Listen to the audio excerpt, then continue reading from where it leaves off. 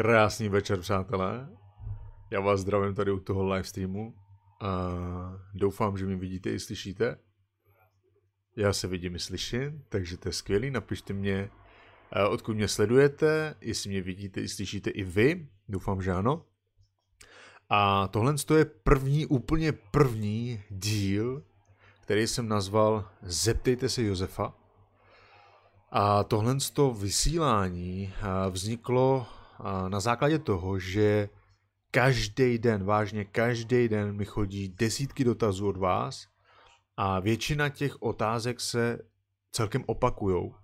Tak jsem si řekl, že než aby jsem vám jednotlivě odpovídal každému z vás na jednotlivou otázku a během týdne třeba 4x, 5x odpovídal na tu samou otázku, tak na to natočím prostě video. A vlastně pak vám můžu poslat třeba jenom odkaz, nebo ti z vás, kteří sledujete moje videa, tak se můžete mrknout na video a vlastně dostanete odpověď na vaše otázky. Takže první díl Zeptejte se Josefa. Dneska jsem si vybral 5 otázek. Doufám, že to video nebude úplně tak dlouhý, ale zároveň ne úplně tak krátký. Nechci to rozvádět úplně do hloubky. A těch 5 otázek vám řeknu asi během průběhu, nebudu vám to říkat teď, anebo vám to řeknu už teď na začátek. Takže první otázka je, jestli se dá zákonem přitažlivosti přitáhnout partnera. Ať už ex, většina z vás chcete přitahovat ex-partnera. A vím, že dokonce existuje kniha, jak přitáhnout ex-partnera. Takže to je první otázka. Další otázka je, jak jednat s rodiči, kteří jsou negativní a ovlivňují nás, a jak si nenechat brát od nich energii. A to není jenom rodiče, ale i kamarádi okolí. Další otázka je, jak se naučit říkat ne. A čtvrtá otázka je, pokud se ti... Není, to je blbost. Jaká byla ta čtvrtá otázka? Čtvrtá... Já tady mám, pokud se ti líbí moje videa, tak mě prosím podpoř odběrem, jako čtvrtou otázku. Tak to není. Čtvrtou otázku ještě vymyslíme. A pátá otázka je, jak kombinovat spirituální život s biznisem. Je možné, že dneska dáme jenom 4 otázky. Ne, tady tu čtvrtou otázku tam ještě doplníme. Třeba napište, tu čtvrtou otázku, víte, jak to udělám? Já tu čtvrtou otázku vyberu od vás. To znamená, pište do komentáře, pokud se chcete na něco zeptat, tak já to potom vyberu. OK, to se mi zdá spravedlivý. No dneska jinak máme 25. ledna 2019, je pátek, takže ti z vás, kteří nejdete dneska chlastat a oslavovat, tak je možný, že sledujete. A no, to je jedno. Takže projdeme, kdo dneska sleduje. Superfly Čauko, Bad Origin, Ayahuasca, nebo co to je, ahoj. Daniel Hendrich, ahoj. Petr píše čau lidi, Daniel píše ahoj, ahoj. Veronika píše čaute všici, Martin píše ahoj Pepo, pozdravím tvůj bráško z Trnavy, čau z Trnavy, zdravím do Trnavy Martina. Sabi píše ahoj všem, čus, Darec, pan B píše Sevas Pepči, chtěl jsem se tě zeptat, jak je to s tím zákonem přitažlivosti, stále myslím na jednu špatnou věc, třeba 30krát denně, neumím to ovlivnit, no, tak se nediv, že ti ta věc chodí do života. Žanet sleduje, čauky, zdravím tě Žanet, viděl jsem dneska tvoje vidličky, lžíce, nože, jak se ohýbala, super. Sabi, ahoj, zdravím Ústí nad Labem, bum, Richard, čau Ríšo, super. Dobře, přátelé, pustíme se do toho, ať to moc nezdržujeme. Pustíme se na první otázku. První otázka zní, jestli se dá použít zákon přitažlivosti, nebo jestli se dá zákonem přitažlivosti přitáhnout ex-partnera, nebo jakýhokoliv jiného partnera. Musím to udělat trošku napínavý. Teď by se sem hodila nějaká znělka asi, vy. Ještě jednu věc, než začnu odpovídat, tak vám chci říct jednu věc, že všechno, co vám tady říkám, je jenom můj úhel pohledu. Je to moje zkušenost, to, co já si myslím, není to daný, že Josef to říkal, nebo Pepa to říkal a na tom základě vy z toho musíte už žít. Je to můj úhel pohledu, moje zkušenost možná a je to jenom, jak já vnímám realitu. To znamená, že ty si z toho můžeš něco vzít, ale i nemusíš. Můžeš tomu věřit, ale i nemusíš. To je, co chci, aby si uvědomil, že to není daný. Jo, není to prostě, že tak to je. Ale víš, co ti jenom řeknu? Stačí, když zavřeš oči a budeš vnímat srdcem. Srdcem, ne rozumem, ale srdcem. A tvoje duše pozná, jestli to je pravda, nebo ne. Takhle rozum oblbneš, hlavu oblbneš, ale srdíčko neoblbneš. City, duši neoblbneš.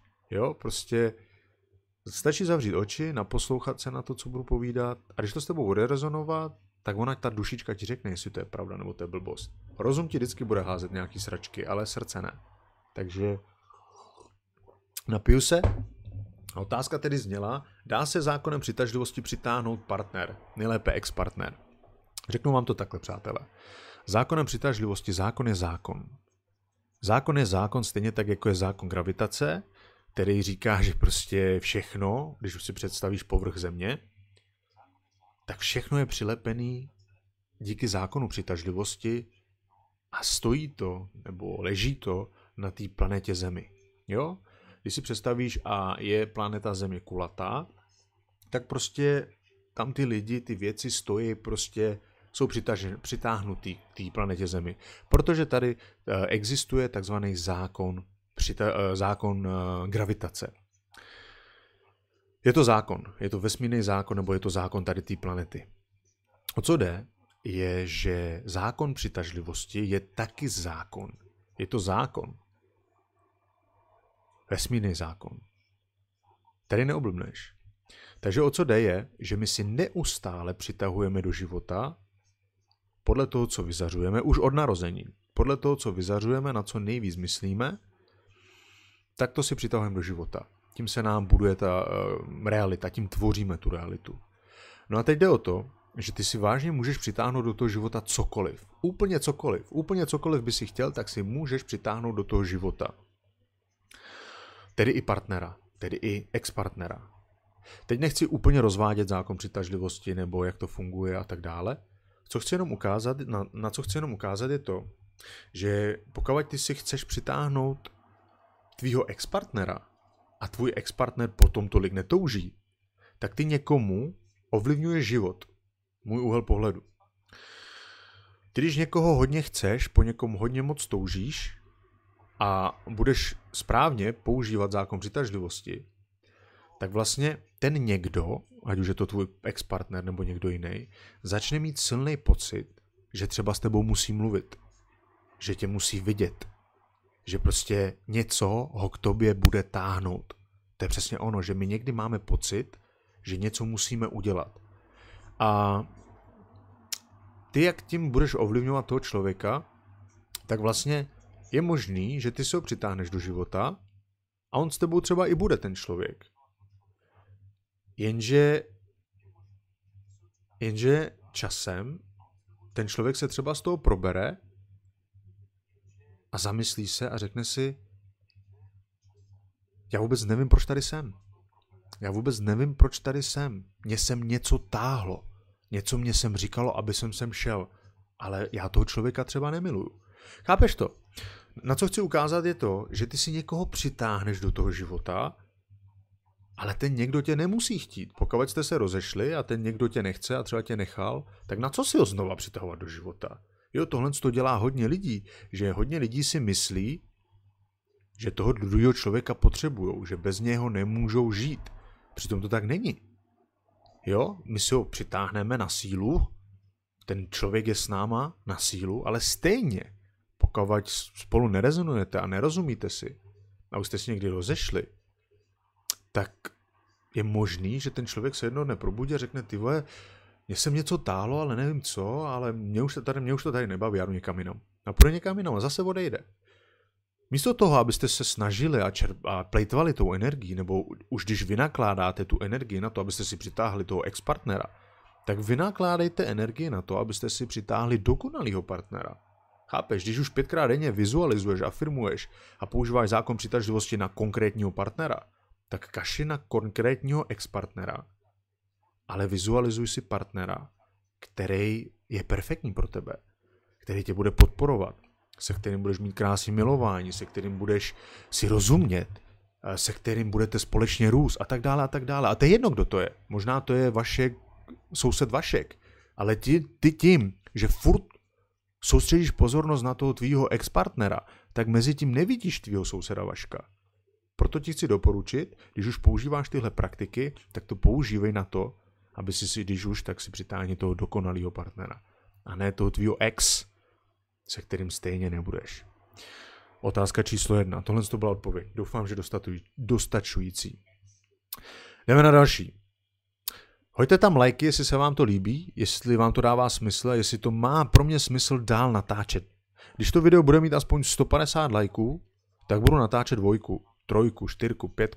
Ale pokud to bude chudý a bude to mít pár lajků a pár slídnutí, tak to nebudu natáčet, protože přece jenom, přátelé, je to třeba hodina mýho času. Tu hodinu si můžu hrát s dětma nebo tady něco vytvářet, že jo, než povídat tady do éteru.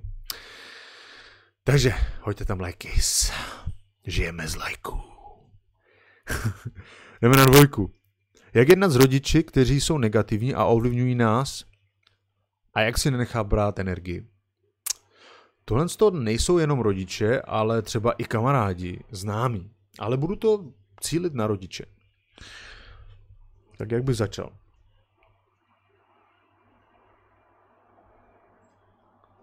O co jde, přátelé, je, že každý z nás jsme v nějaký úrovni uvědomění. Každý z nás jsme v nějakém levelu uvědomění. Někdo je v 1. třídě, někdo je v mateřské škole, někdo je v 5. třídě, někdo je na vejšce, někdo je na střední. Tohle je potřeba si uvědomit. To znamená, že ty si možná začal na sobě pracovat, začal si číst knížky, začal si sledovat videa, začal si se osobně rozvíjet, ale před 2 rokem si tohle ještě nedělal. Jo? To je potřeba si zvědomit. Jsou lidi, kteří ještě tohle nevědí. Není jejich čas, je to nezajímá. Jsou lidi, kteří zajímají televizní noviny. Jsou lidi, kteří zajímají seriály, ulice, ordinace, telenovely. Jo? Je to vývoj. Je to vývoj. A i já jsem sledoval televizní noviny, i já jsem sledoval ulici a ordinaci, i já jsem sledoval telenovely a různý tady ty věci. Ale je to vývoj. Je to vývoj. Dneska už to nesleduju, ale to neznamená, že budu ukazovat na ty lidi, kteří to momentálně nedělají, že oni jsou ty špatní. Nebo oni ještě na sobě nepracují a oni jsou takoví a oni mi nerozumějí, co mám s nima dělat. Právě proto, že ty na sobě pracuješ, že ty jsi už vědomější v uvozovkách, tak právě ty máš mít ten soucit, to porozumění pro člověka, který ještě na sobě nepracuje. Chápeš to? To je to samé jako ty jsi si prošel mateřskou školou, že si koukal na ty televizní noviny a na ty seriály a prostě tady na ty sračky. Prošel jsi si tím, teď jsi na základní škole, takže si přečet pár knížek, navštívil si pár seminářů, pracuješ na sebelásce, jo, a teď jsi třeba v 7. třídě. To znamená, že ty vidíš dolů do těch levelů, protože jsi si to prošel 6. třídou, 5. třídou, základní školou, mateřskou školou, právě proto. Takže dneska se díváš na ty lidi, kteří ještě nejsou v té úrovni jako si ty, jakožto na to, že třeba ještě není jejich čas, koukej na ně s pokorou a s takovým tím, jako když se maminka podívá na svého syna a ten syn se tam někde plácá v něčem a třeba si neumí zavázat kaničky, tak přece ta matka nebude ukazovat na něho, nebude říkat, on si neumí zavázat kaničky, to je teda hňup a on na sobě nepracuje a on se to nenaučí. Ne. Prostě podívá se, usměje se a řekne, juj, ještě to zkoušej a pak se to naučíš. To je stejný, jo? Další věc, co chci říct o rodičích, převážně rodiče. Mě tady to taky dlouho trvalo, přátelé, mimochodem.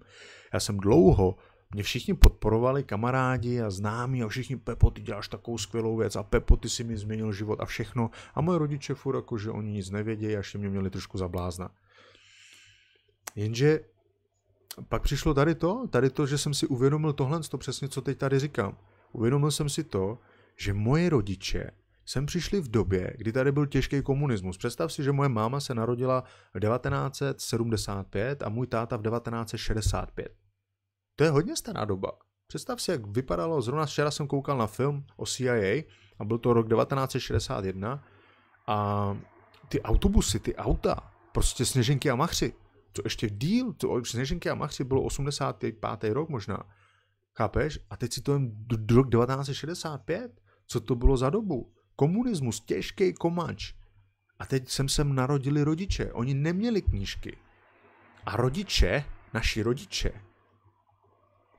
díky tvým rodičům a díky tvým předkům a díky tomu, co si všechno ty zažil, tak jsi dneska tam, kde jsi. Chápeš? Tohle, když si zvědomíš, tak poděkuješ všem, co jsou tam za tebou. Protože my, jakožto rodiče dneska, tak my tvoříme budoucnost pro naše děti. Oni nám vytvořili, naši rodiče, takovou budoucnost. Díky nim my můžeme žít dneska dobu, kde máme knížky, máme internet a máme svobodu. Díky nim. Chápeš? Takže buď pokornej, buď zvědomý toho, že ještě třeba není jejich čas a ani nebude třeba tenhle život jejich čas. Oni si dožili to svoje, oni si udělali to svoje a teď chtějí chvíli dožít. Nech je bejt. Prostě měj k ním tu pokoru, ten soucit, pokud u nich bydlíš a fakt je hodně, jakoby, že ti hodně dávají do hlavy tady ty starý programy, tak prostě husa, pusy skladbu Ombari Hambe Bom, nebo jak se to jmenuje, a relaxuj, medituj, vypouštěj to ven, ale neměj k ním žádnou zlost. Protože díky nim jsi dneska tam, kde seš. Veškerá úcta a pokora všem rodičům. Takže tohle je 2. Ještě další věc je, jak si nenechat brát energii. Oni ti neberou energii. Nikdo ti nebere energii. Energii tím, ty jenom vlastně, nikdo na světě ti nebude brát energii. Tohle je univerzální zákon. Že nikdo nemůže nic nikomu brát bez jeho dovolení. Chápeš? Tobě nikdo nebude brát nikdy energii, dokud ty tomu nedáš povolení. Jednoduchý příklad. Televizní noviny, negativní zprávy, katastrofy, politici. Tyhle všichni nám berou energii. My můžeme říct, mi to bere energie, kámoš mi bere energii. Ne. Nic ti nebere energii, dokud ty tomu nedáš svolení. Ty máš možnost volby. Buď budeš řešit tyhle sračky, budeš si stěžovat s kamarádem, budeš řešit televizní noviny, anebo prostě přehodíš list a budeš řešit úplně něco jiného. Místo toho půjdeš do posilovny nebo vytáhneš knížku a budeš si číst. Takže neříkej, že ti někdo bere energii, že ti někdo zklamal, že ti někdo zlomil srdce. Nikdo ti nic neudělal. Stalo se to proto, protože ty jsi mu to dovolil. Tečka. Yes. Hoďte tam lajky, jestli jste si něco uvědomili. Já si napiju. Yes. Jdeme dál. Otázka číslo 3.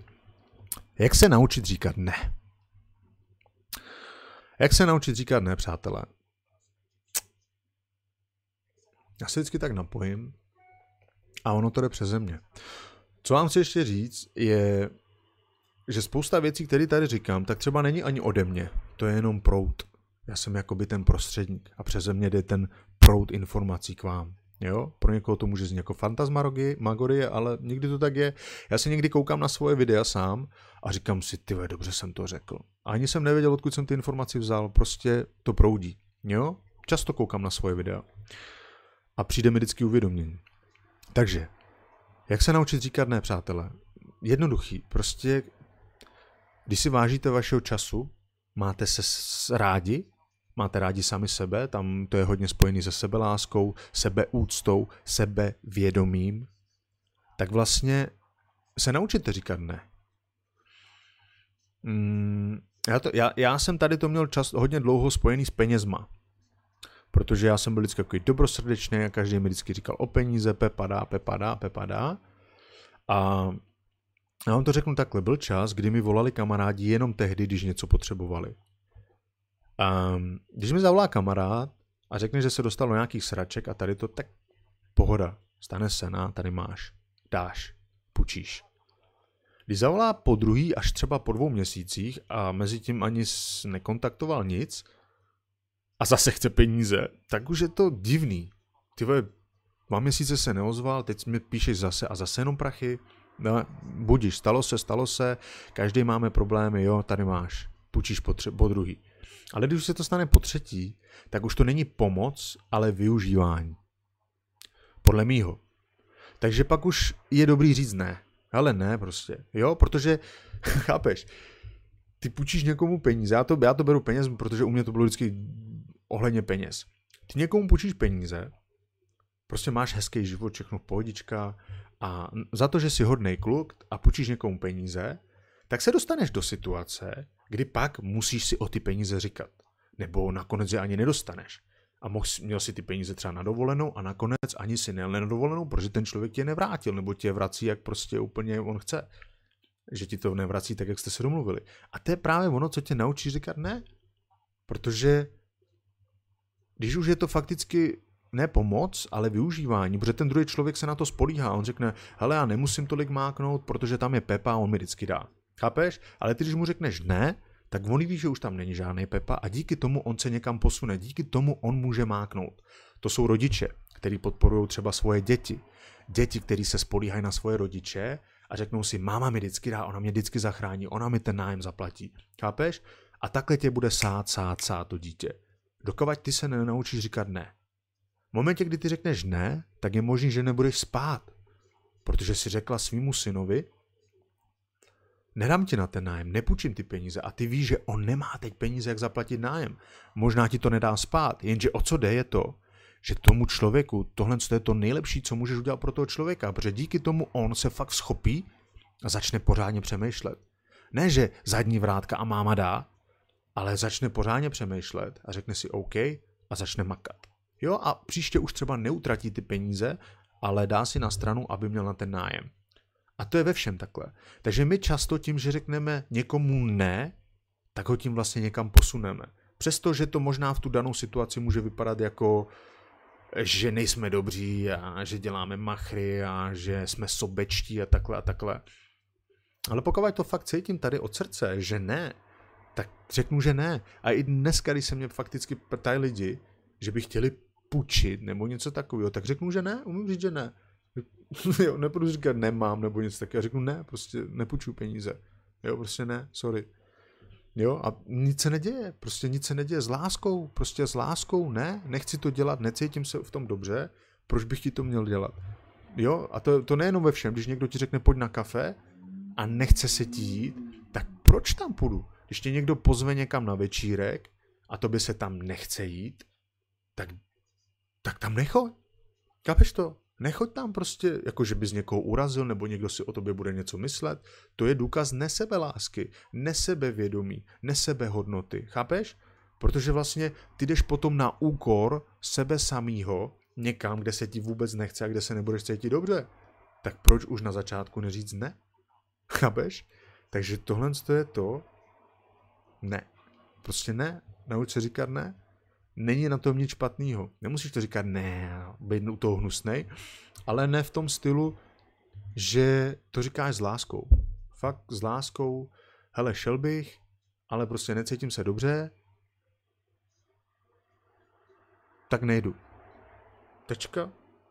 Kolikrát je to ještě lepší, než když budeme dělat omáčky okolo a tak dále. Takže tohle to byla druhá otázka. Teda třetí otázka, pardon.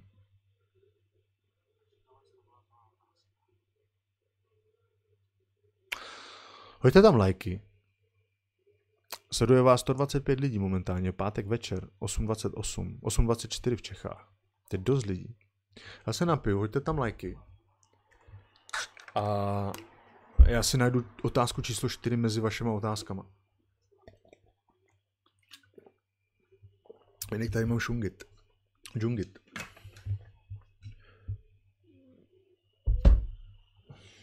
Takže podívám se na nějaké vaše otázky.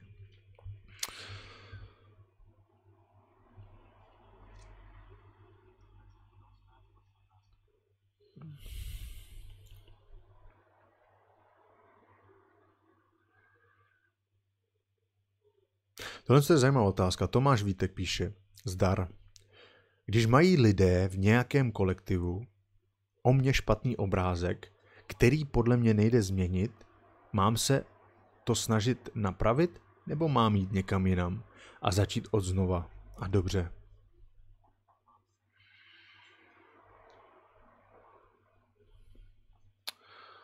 Tohle je situace, kde Příklad. Prostě když je člověk a je ti, já nevím, třeba 20 let a už si v nějaký té svojí společnosti a pak se něco stane a najednou si uděláš o sobě nějaký takový špatný obrázek, tak ono to záleží, jak ty se s ním popereš. Já si myslím osobně, že lidi tě vždycky budou brát tak, jak ty bereš sám sebe. Chápeš? Tohle z toho si málo kdo uvědomuje. Prostě to, co z tebe vyzařuje, tak takhle tě lidi budou brát. Pokud z tebe vyzařuje, že jsi chudák, že nemáš sebevědomí a cítíš se vinen, tak tohle z tebe bude vyzařovat a tohle lidi uvidějí a budou ti to zrcadlit. To znamená, pokud ty máš pocit, že sám sebe vidíš v tom, že se stydíš sám před sebou, tak je jasný, že lidi tě takhle budou brát. Ale pokud ať už si udělal cokoliv a ty lidi tě nějakým způsobem berou, ale ty to přijímáš, to, co jsi udělal, přijímáš za to zodpovědnost a postavíš se tomu a řekneš si, OK, udělal jsem chybu, udělal jsem tohle, ale co jako? Prostě v té době, kdy jsem to udělal, tak jsem se tak cítil, udělal jsem to nejlepší, co jsem mohl a tečka. Ale přijímám to, život jde dál, dějou se horší věci na světě, jo? A ty to přijmeš sám sobě, tak i ty lidi tě přijmou. A můžeš udělat, co chceš, dokud si samozřejmě, já nevím, neznásilnil malý dítě, nebo nevím, co si ještě mohl udělat. Ale chápeš to, že tady se dějou velikánský věci se dějou na světě. Lidi žerou lidi znásilňují děti a zabíjejí se. Takže jako pokud si, já nevím, dal facku svojí ženě a teď se za to stydíš a že okolí tě má prostě za špatnýho, protože jsi to udělal na veřejnosti, zrovna na oslavě a všichni tě viděli, tak právě ten tvůj pocit viny a to, že ty se sám před sebou stydíš, tak tohle z tebe vyzařuje a takhle tě bude brát každý člověk, který se na tebe podívá. A ne, on se na tebe jenom podívá, ale ty už si myslíš, že on tě takhle bere. Jo, a on tě třeba ani takhle nebere. Takže vždycky to tak je, přátelé. To, jaký my máme vztah sami k sobě, tak tohle to nám vždycky budou zrcadlit ostatní lidi v těch vztazích, jaký my máme vztah sami k sobě. Pokud se nemáš rád, nevěříš si, kritizuješ se prostě sám, ještě když se, jak se to řekne, ubližuješ si, tak tohle to ti vždycky budou zrcadlit lidi, ty ostatní. Vždycky stačí podívat, jaký máš vztah s lidma okolníma a vždycky si uvědomíš, nebo si jenom zvědom, že takový vztah ty máš se sebou. Jestli na tebe někdo nadává a kamkoliv jdeš, tak tě někdo na tebe nadává a tak dále, tak je to jenom zrcadlo tebe samýho, jak ty nadáváš na sebe. Tak já jsem debil, já nic neumím a já jsem takový magor a zase jsem kráva, co jsem udělala. No tak tohle to ti budou zrcadlit lidi venku přesně. Pokud máš tady ten vztah ty k sobě, tohle to ti budou zrcadlit lidi venku. Yes. Takže tohle to byla, dejme tomu, 4. otázka, já to tady teda dopíšu. Když mají lidé kolektivu, já to takhle teda skopíruju celý. Takže co bych dělal já, abych odpověděl tady na tu otázku? Co bych dělal já je, samozřejmě bych se zeptal první, co jsem udělal. Nevím, jak moc co jsem udělal. No na tom základě prostě, pokud to je prostě nějaká blbost. Hele, já ti to řeknu takhle, ještě další věc ti řeknu. Pokud je to nějaká blbůstka a ty máš tohle přesvědčení k sobě, tak kamkoliv půjdeš, tak je tam taky takhle budou brát ty lidi. Jo, tohle je taky zákon. Prostě pokud ty máš v sobě ten pocit viny a tady to, tak i když se přestěhuješ do Irska a najdeš si tam práci a budeš tam mít kamarádi, tak stejně oni tě takhle budou brát. Jo, protože ty to ze sebe vyzařuješ. Takže tohle to byla otázka číslo 4. Podívám se, kolik tam je lajků.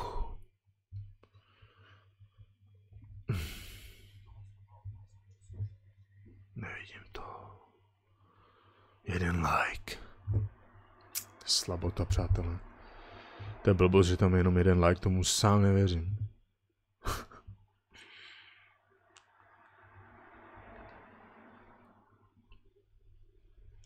Sleduje vás 120 lidí. 139. Pátek večer. 68 lajků, přátelé. Jste slabota. Jdeme na otázku číslo 5. Otázka číslo 5. Jak kombinovat spirituální život s biznisem?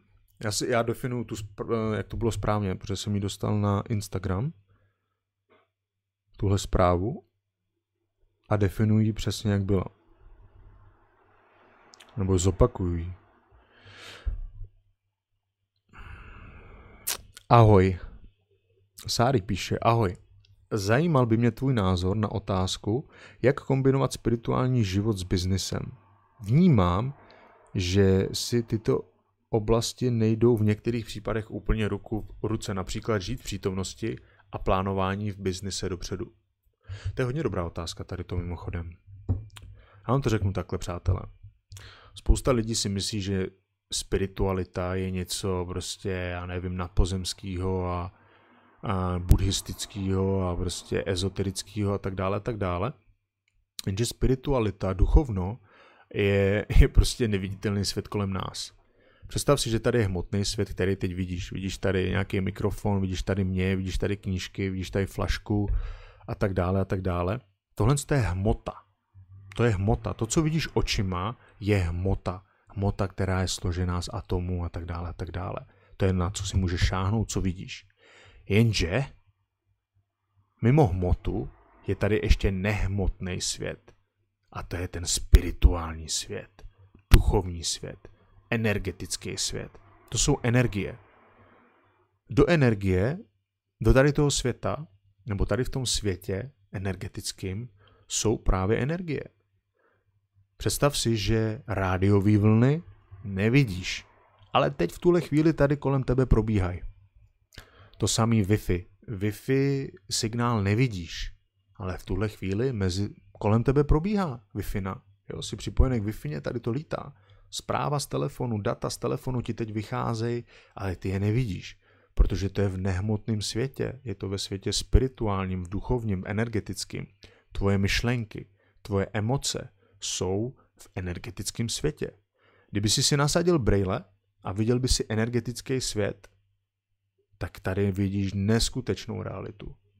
A tohle je duchovní svět, duchovno, spiritualita nebo energie. Tohle je jednoduchá definice. Jo? O co jde je, že když si uvědomíš, tak vlastně ty se zabýváš o svoje fyzické tělo. Čistíš si zuby, myješ se, chodíš do posilovny, jíš. To je starání o fyzické tělo. Jenže pak máš ještě energetické tělo. To je energie, to je jak se cítíš, jestli se cítíš nabušeně a plný energie, či si cítíš se šťastně nebo smutně. To jsou emoce. A emoce nevidíš. Myšlenky nevidíš. Duchovno nebo spirituální zájem o tvůj život je právě zájem o tady ty věci. Zájem o tvoje myšlenky, zájem o tvoje emoce, zájem o to, jak ty se cítíš. Tady tím se zabývá duchovno. Takže o co jde, přátelé? Celá věda, duchovno a materiální život jde ruku v ruce. Pokud máš klidu myšlenky a jsi šťastnej, jsi v pohodě, cítíš se krásně, no tak takhle se budeš i chovat v tom světě. A potom budeš mít takový skvělý výsledky. Chápeš to? Takže právě naopak, pokud se nezajímáš o tvůj duchovní život, o to, jak se cítíš, o to, jaký máš myšlenky, no tak i ten život venku bude pak nemoc dobrý. Spousta lidí se o tady ty věci nezajímá. Proto spousta lidí nejsou šťastní, nejsou v klidu. Ty večer vezmeš a jdeš si vyčistit zuby, vykoupeš se, to je hygiena, osobní hygiena. Takhle si umyl svoje fyzické tělo, abys nesmrděl. Jenže o to energetické tělo už se nikdo nestará. Chápeš to? V práci si se bavil s kámošem, ten má v sobě negativní stresy, negativní energii, na tebe to vylil, pomluvil ti kámoše, vylil to na tebe a ty se cítíš sklesla a nevíš proč. Vykoupal si se, umyl si fyzické tělo, ale to energeticky si neumyl. Neudělal si energetickou očistu, proto se necítíš dobře. Lidi, kteří meditujou, lidi, kteří se zabývají o duchovní věci, o svůj duchovní růst, vývoj, tak se zajímají i o takové věci. Já se každý večer před spaním vyčistím. Každý večer si vyčistím zuby, umeju se, ale taky si dám meditaci, kdy ze sebe nechám vypustit to, co jsem nabral během dne. O tady to jde, přátelé. Takže naopak, čím víc funguješ a pracuješ na svém spirituálním zdraví a vývoji, na svém duchovním vývoji, tak tím víc úspěšnější pak budeš ve tvém životě. Na té hmotné úrovni. Dává to smysl? Napište mi, jestli to dává smysl. Tak to prostě je. A čím dřív to pochopíte, tím líp. Většina nechci říkat úspěšných, top lidi, top manažeři, top lidi, špičkoví lidi, na který se podíváš, který dneska jedou velké organizace, jestli to byl Steve Jobs, tak prostě meditujou. Meditujou, to ani nejde, bez meditací nejde život. A spousta lidí vám o tom ani nebude mluvit. Ale meditace jsou nejjednodušší prostě způsob, kde pochopíš, že máš nějaké myšlenky. Přátelé, na závěr projdu ještě vaše otázky, na které třeba tak můžu tak v rychlosti odpovědět. Každopádně tohle to bylo 5 otázek, na které jsem odpověděl. A tohle to byl první díl Zeptejte se Josefa, takže doufám, že se vám líbil, napište mi do komentáře, co si o tom myslíte, jestli mám pokračovat tady v těch věcech, pokud jestli máte nějaké další otázky, pište klidně potom do toho komentáře a já je třeba vyberu v příštím díle. Každopádně tam musíte dát like a odběr tady toho videa, tím mi dáváte energii na zpátek, jo, abych tady nemluvil sám pro sebe. Takže podíváme se, co tady máme.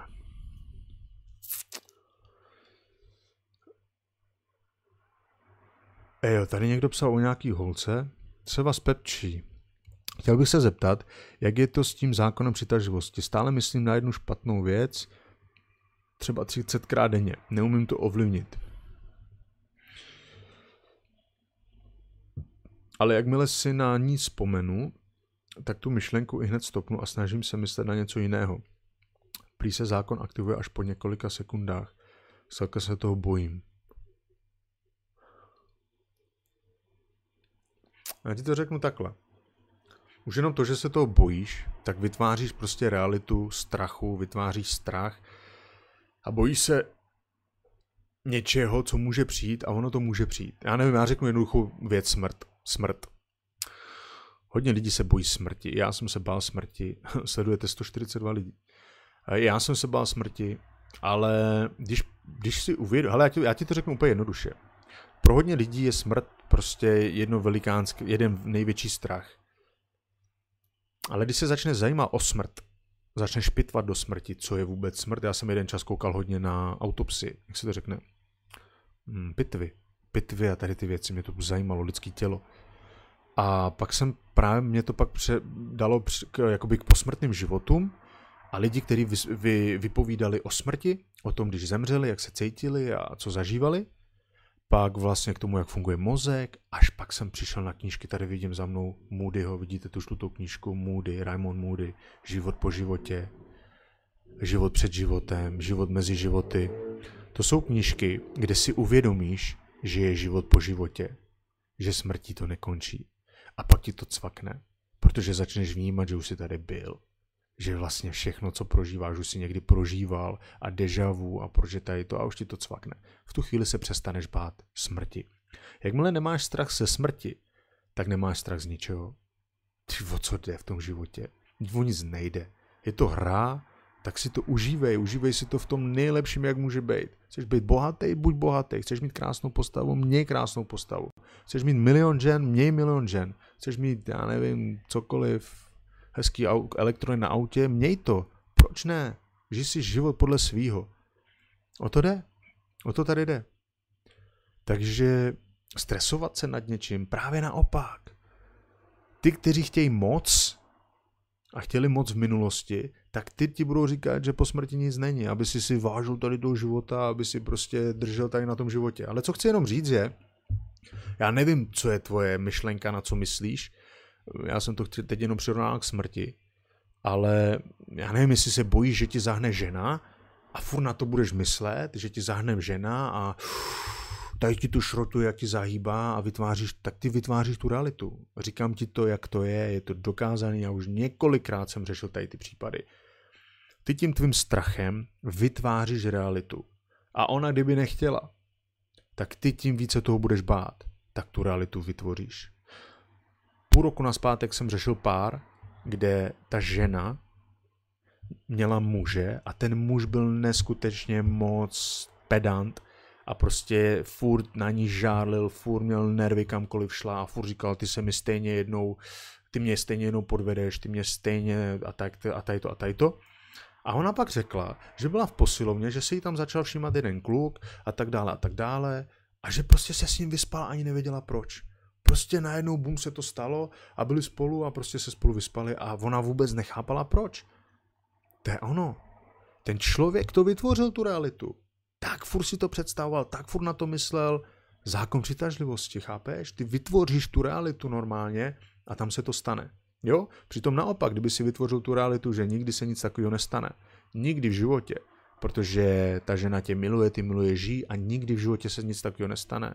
Tak i kdyby oni dva chtěli, tak díky tomu tvýmu se to nestane. Protože ty tam vytvoříš takovou energii, že se to nestane. I kdyby chtěli, tak se to nestane. Jo? Tohle, když budeš mít na paměti, tak prostě tě to osvobodí. Takže nebojuj s tím, prostě nech to bejt, nebojuj s tím, protože tím strachem a tím bojem právě naopak přikládáš dříví do toho ohně a tím víc to může růst. Prostě nech to bejt. Nerozváděj tu myšlenku dál, když přijde ta myšlenka a řekni, ne, prostě já to nechci, to není moje, já vím, že se nic takového nestane. Klídeček. Tečka. Domin píše, ahoj, chtěl bych se zeptat, jestli budou na semináři 9.2. Praze i nějaké přestávky. Nebudou přestávky. Ani na čurání, budete čůrat na zem. To je otázka. Prostě když chceš odejít, tak odejdeš, ne? To je jasný, to není prosím tě škola v přírodě, anebo já nevím, nějaká škola, že to prostě je to seminář, budou přestávky a když budeš chtít odejít, aby si se vyčůral, nebo budeš mít hlad a vemeš si sebou svačinu a chceš se najíst, tak prostě vstaneš a půjdeš. Pohodička. Jo. Ahoj bráško, zrovna sleduju všechny tvý uvědomění a zapisuju se do deníčku. Dobře, Adame, jen tak dál. Doufám, že ti dávají uvědomění. Daniel píše, nejlépe leží na trávě, ale Pepa o uzemnění už ví. Ahoj Josefe, zajímalo by mě, jak se zbavit závislosti na partnerovi. Moc děkuju, jsi skvělý. Děkuji, Lení. Měj se víc ráda. Když se budeš mít ráda a probudíš v sobě lásku, sebelásku, tak nebudeš závislá na nikom, protože partnerství není závislost. Pokud jsi závislá na tvým partnerovi, tak je to strach. Bojíš se od něj, že ti uteče. Prostě měj ho ráda, ale dej mu svobodu. Jo, ale nejdřív musíš zapracovat na sobě, nejdřív tu lásku a svobodu musíš cítit v sobě. Jinak to nepůjde. Já by som ťa, Pepo, poprosil otázku, ktorá by mala byť pre všetkých, čo je nejdôležitejšie žiť tu a teraz, v prítomnom okamžiku, alebo usilovať sa vytvárať myšlenky svoji budoucnost. Dík, Martin Blažu. Tím vlastně odpovídám i na tu otázku, jak kombinovat spirituální život s biznesem, protože tam vlastně psala slečna i o tom žít tady a teď a přitom budovat svoji budoucnost a cíle. A já tady jsem dlouho problémy, nebo problémy v vozovkách problémy, protože já hodně řeším budoucnost, ale ne budoucnost v tom, že, ale já pořád něco stavím, já pořád musím budovat, já musím vytvářet, já nemůžu prostě ležet a být tady a teď a prostě jenom bejt, protože já mám pocit, že prostě já potřebuji vytvářet, pracovat pořád na něčem. A záleží, jaký jsi člověk. Prostě znám lidi, kteří mají rádi být tady a teď v tom rozplynutí, jenže já to mám taky rád, ale musí být rovnováha. Samozřejmě, koukej, já ti to řeknu takhle. Tím, co děláš teď, v tuhle vteřinu, to je přítomný okamžik. A vlastně budoucnost je složená z přítomných okamžiků. Série přítomných okamžiků. Jak kdyby si vzal kostičku a každou vteřinku postavil kostičku, tak co vybuduješ na konci? To je ono. To znamená, že ty máš cíl, ty máš vizi, ty máš záměr, víš, co chceš postavit, zahrát, nebo za realitu, co chceš prostě vytvořit, a každý den v tom přítomném okamžiku děláš proto něco. Ale užíváš ty si ten proces, užíváš si ten přítomný okamžik tady a teď. To znamená, že já budu svůj velký hrad toho, že pomáhám milionům lidem po celém světě, a součást tady toho pomáhání milionům lidem, nebo obsluhování milionů lidí, prostě pomáhám milionům lidí. Co je můj cíl, je obsloužit miliony lidí. Dát tohle vědění mezi miliony lidí po celém světě. To je můj cíl. A součást toho cíle je, že teď v přítomném okamžiku vysílám video pro 150 lidí. Chápeš? A užívám si to. Užívám si to naplno. Chápeš? Ale nemyslím na to, že miliony lidí a tam je to nahoře ten cíl vzadu, ale teď a tady si to užívám s váma. Ale tu vizi mám jasnou, ten cíl mám jasný, vím, kam mířím. O tady to jde. To je to být tady a teď, pracovat v přítomném okamžiku na té velké vizi. Dá to smysl? Já myslím, že ano. Jestli ano, hoďte tam like. Yes. Pan B píše, jsem viděl videjko, kde říká, že zákon přitažlivosti se aktivuje po 7 sekundách.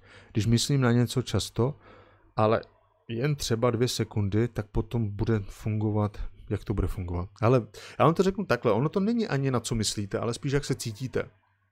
Ty emoce jsou mnohem přitažlivější než ty myšlenky. Samozřejmě na to nejvíc myslíš, tak to prostě budeš si manifestovat do života. Ale ty emoce, jak se cítíš, vždycky jak se cítíš. Cítíš se sklesle většinu dne, nebo se spíš cítíš namotivovaně, šťastně a buduješ svoje sny a cíle. A nebo prostě sklesle a bojíš se, že umřeš. Jo, a nebo se bojíš, že tě opustí žena.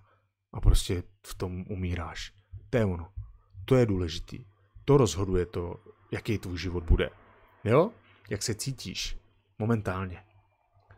Většinu dne. Zapisuj si na konci dne, jak se cítíš. Udělej si budík na každý 2 hodiny a ptej se sám sebe, jak se cítíš. Cítím se hezky, namotivovaně, šťastně, nebo se cítím sklesle a hnusně a mám nervy a bojím se a žiju ve strachu. Toť otázka. Matěj píše, já mám pocit, že dokážeme někoho přitáhnout, ale to, jestli s ním budeme, už záleží i na něm. Ano, to je skvělý postřeh.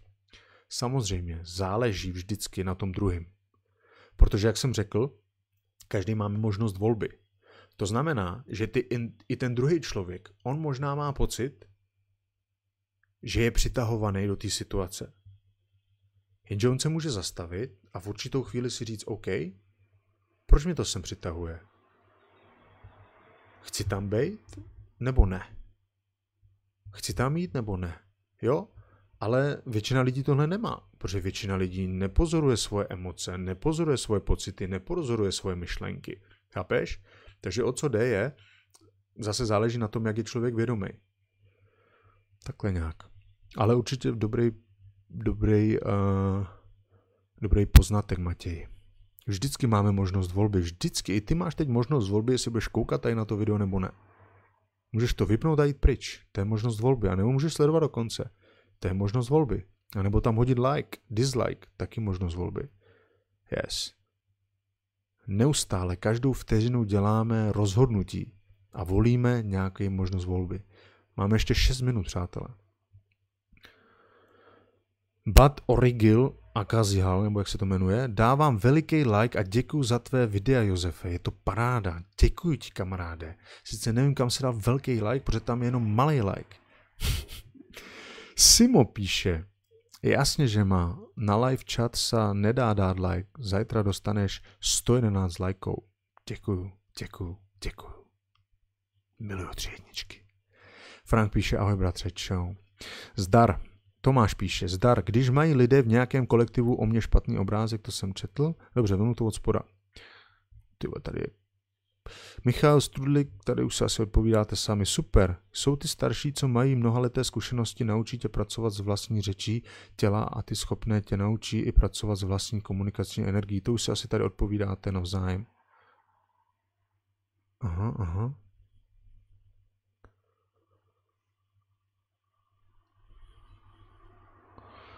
Otázka. V jednu dobu se mi často stávalo, že jsem prožil nějaký okamžik a pak jsem si vzpomněl, že už se mi to stalo.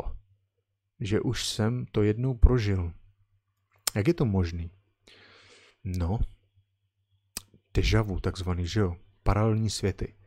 To je přesně ono, možnost volby, přátelé. Já věřím, čemu věřím, ale tohle už je hodně velká fantasmagorie. Tohle je level uvědomění hodně vysoký. Některý z vás tohle nebude dávat smysl. Jsou tady paralelní světy. Já věřím tomu, že tady jsou paralelní světy a spoustu realit, podobných tady tý. Prostě normálně se to duplikuje. Ale tohle už je hodně kvantová fyzika. Představte si to, že teď máte možnost volby. A teď si vyberete, že tohle video vypnete a budete dělat cokoliv chcete. A nebo je tady realita další, možnost volby, potenciální realita, že budete dál koukat na tohle video. O co jde je, že je možnost, že tady existuje i další realita, kde vy to video vypnete a budete odžívat tu další realitu. A budete pokračovat normálně libovolně tím dalším. A nebo to budete pokračovat dál a budete pokračovat tady tím. Takže je možný, že je tady takových realit nespočetně. Ten vesmír je obrovský. My může být kapička tady v tom všem. Takže o co jde je, že co my už jsme viděli, je, že jsme to třeba už i prožili. A ono se to opakuje. Teď jsem dostal tak, že bych to neměl říkat. To je jedno. Takže takhle nějak. Kryptomaniak, tohle je zajímavý. Pracuji v prostředí s odsouzenými lidmi, tak to bude asi tím, co s tím. Tak tohle je asi nějaká otázka. Jak se dostat z nekonečně opakující se okruhu špatného naladění? Jak se dostat na vlnu vyššího a pozitivnějšího naladění, se ptá Kristýna. Zeptám se tě, Kristýno, jednoduše, koho posloucháš? Koho posloucháš většinu dne? Na co se díváš většinu dne? Protože většina lidí chce jiný výsledky, ale furt dokola dělají pořád to samý.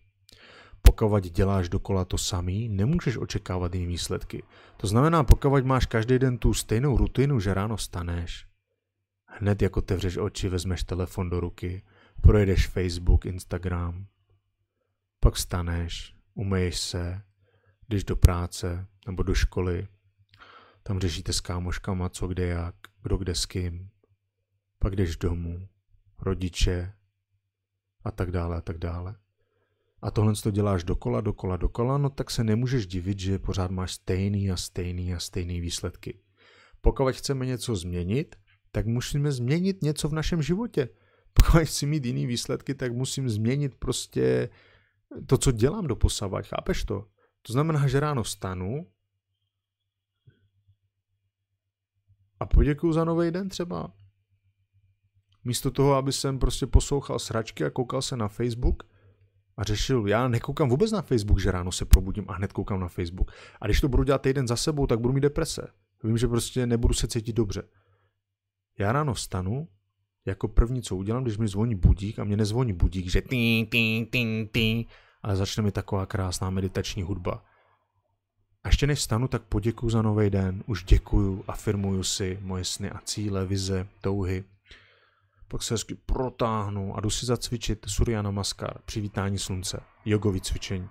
Zacvičím si, u toho si dám meditačku ještě, pak jdu na záchod, umyju se a pak jdu do posilovny. Jo? To je můj takový ranní rituál, pak si jdu do sauničky, třeba dneska jsem se byl v sauničce a tak dále.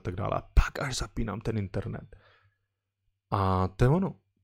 Takže pokud chceš jiný výsledky, potřebuješ dělat jiný činy. Takže se tě ptám, koho posloucháš, co děláš, jaká je tvoje rutina. Je potřebovat se motivovat, inspirovat, poslouchat prostě neustále nějaké věci, které nás někam posouvají, neustále se rozvíjet. protože to, co neroste, to vadne. Je potřeba růst. Přátelé, to je všechno. Je to možnost volby, tady se někdo ptá, je podle tebe negativita člověkovi jak takovému přirozená a lze být pořád pozitivní? Samozřejmě, to je dobrá otázka. Nelze být pořád pozitivní. Žijeme ve vesmíru duality, nebo žijeme na tady té planetě je dualita. Je tady duální svět. Hned to vysvětlím, co to znamená dualita. K tomu, aby existovalo nahoře, musí být dole. Světlo, tma. Levá, pravá. Studený, teplý. Chápeš? Jedno nemůže existovat bez druhého.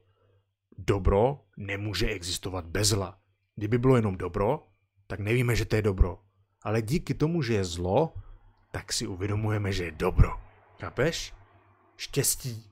Kdyby bylo jenom štěstí a narodili bychom se a byli bychom jenom šťastní, tak ani nevíme, že jsme šťastní, kdyby neexistovalo neštěstí. Chápeš? To je svět polarit. To je svět dualit. Žijem tady v té realitě, která je dualita. Duální. To znamená, že k tomu, aby existovala pozitivita, musí existovat i negativita. Chápeš? Tím můžeš rozeznávat, kdo je pozitivní, kdo je negativní. A i my sami jsme pozitivní i negativní. Nedávno se mě ptal někdo, proč mám vytetovanou na ruce poslední večeři. Last Supper. Tady. Vidíte poslední večeři? Mám to jako symbol toho, že každý z nás máme v sobě dobro i zlo. Každý z nás. Neexistují dobrý lidi a zlí lidi, ale existují jenom lidi. A každý máme v sobě dobro i zlo a záleží jenom na nás, jestli budeme v sobě živit to dobro nebo to zlo.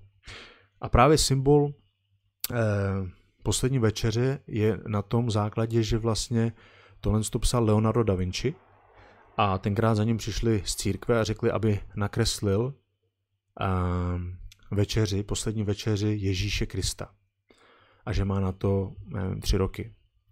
Tak on šel do ulic a musel si představit, jak vypadal asi Ježíš. Začal Ježíše, měl nakreslit Ježíše a 13 apoštolů nebo 11 nebo nevím kolik. Tak nakreslil Ježíše, našel nějakého člověka na ulici a nakreslil Ježíše. A vlastně pak postupně dokreslil všechny ty ostatní. No a poslední člověk mu chyběl ten Jidáš. A on nevěděl prostě, jak má nakreslit Jidáše. No a přišli za ním z církve, že mu dává ještě 2 týdny a že aby to dodělal. Tak on šel do ulic a našel nějakého bezdomovce, nějakého ožralu, vzal ho do svého studia a začal ho kreslit. No a teď ten bezdomovec ožralej se tak podíval, rozkoukal se kolem toho a říká, já už jsem tady byl, já to tady znám. A Da Vinci mu říká, nemohl si tady být, neznáš to tady. A on říká, ale znám, já už jsem tady byl. A Da Vinci mu říká, nebyl jsi tady. A ten ožrala říká, byl jsem tady. Před 3 rokama si tady podle mě kreslil Ježíše. Chápete, přátelé, o co se jedná je to, že pan Da Vinci kreslil tady toho pána před 3 rokama jako Ježíše a po 3 letech ho kreslil jako ožralýho Jidáše. O co jde, nebo co z toho vyplývá je, že máme v sobě i to dobro i zlo. Říká se, že Jidáš zradil Ježíše a tak dále za pár rublů nebo co. Ale všichni to máme v sobě, všichni máme v sobě i to zlo, i dobro. Tím reaguju na to, že jestli negativita na člověka, prostě existují jenom lidi pozitivní nebo negativní, neexistují. Každý jsme pozitivní i negativní. Každý máme v sobě temno i světlo. To, co budeme krmit, záleží zcela i na nás. Přátelé, já vám děkuju, že jste sledovali se mnou Zeptejte se Josefa, 1. díl, a asi se uvidíme u dalšího. Mějte se krásně a užívejte víkend. Čau.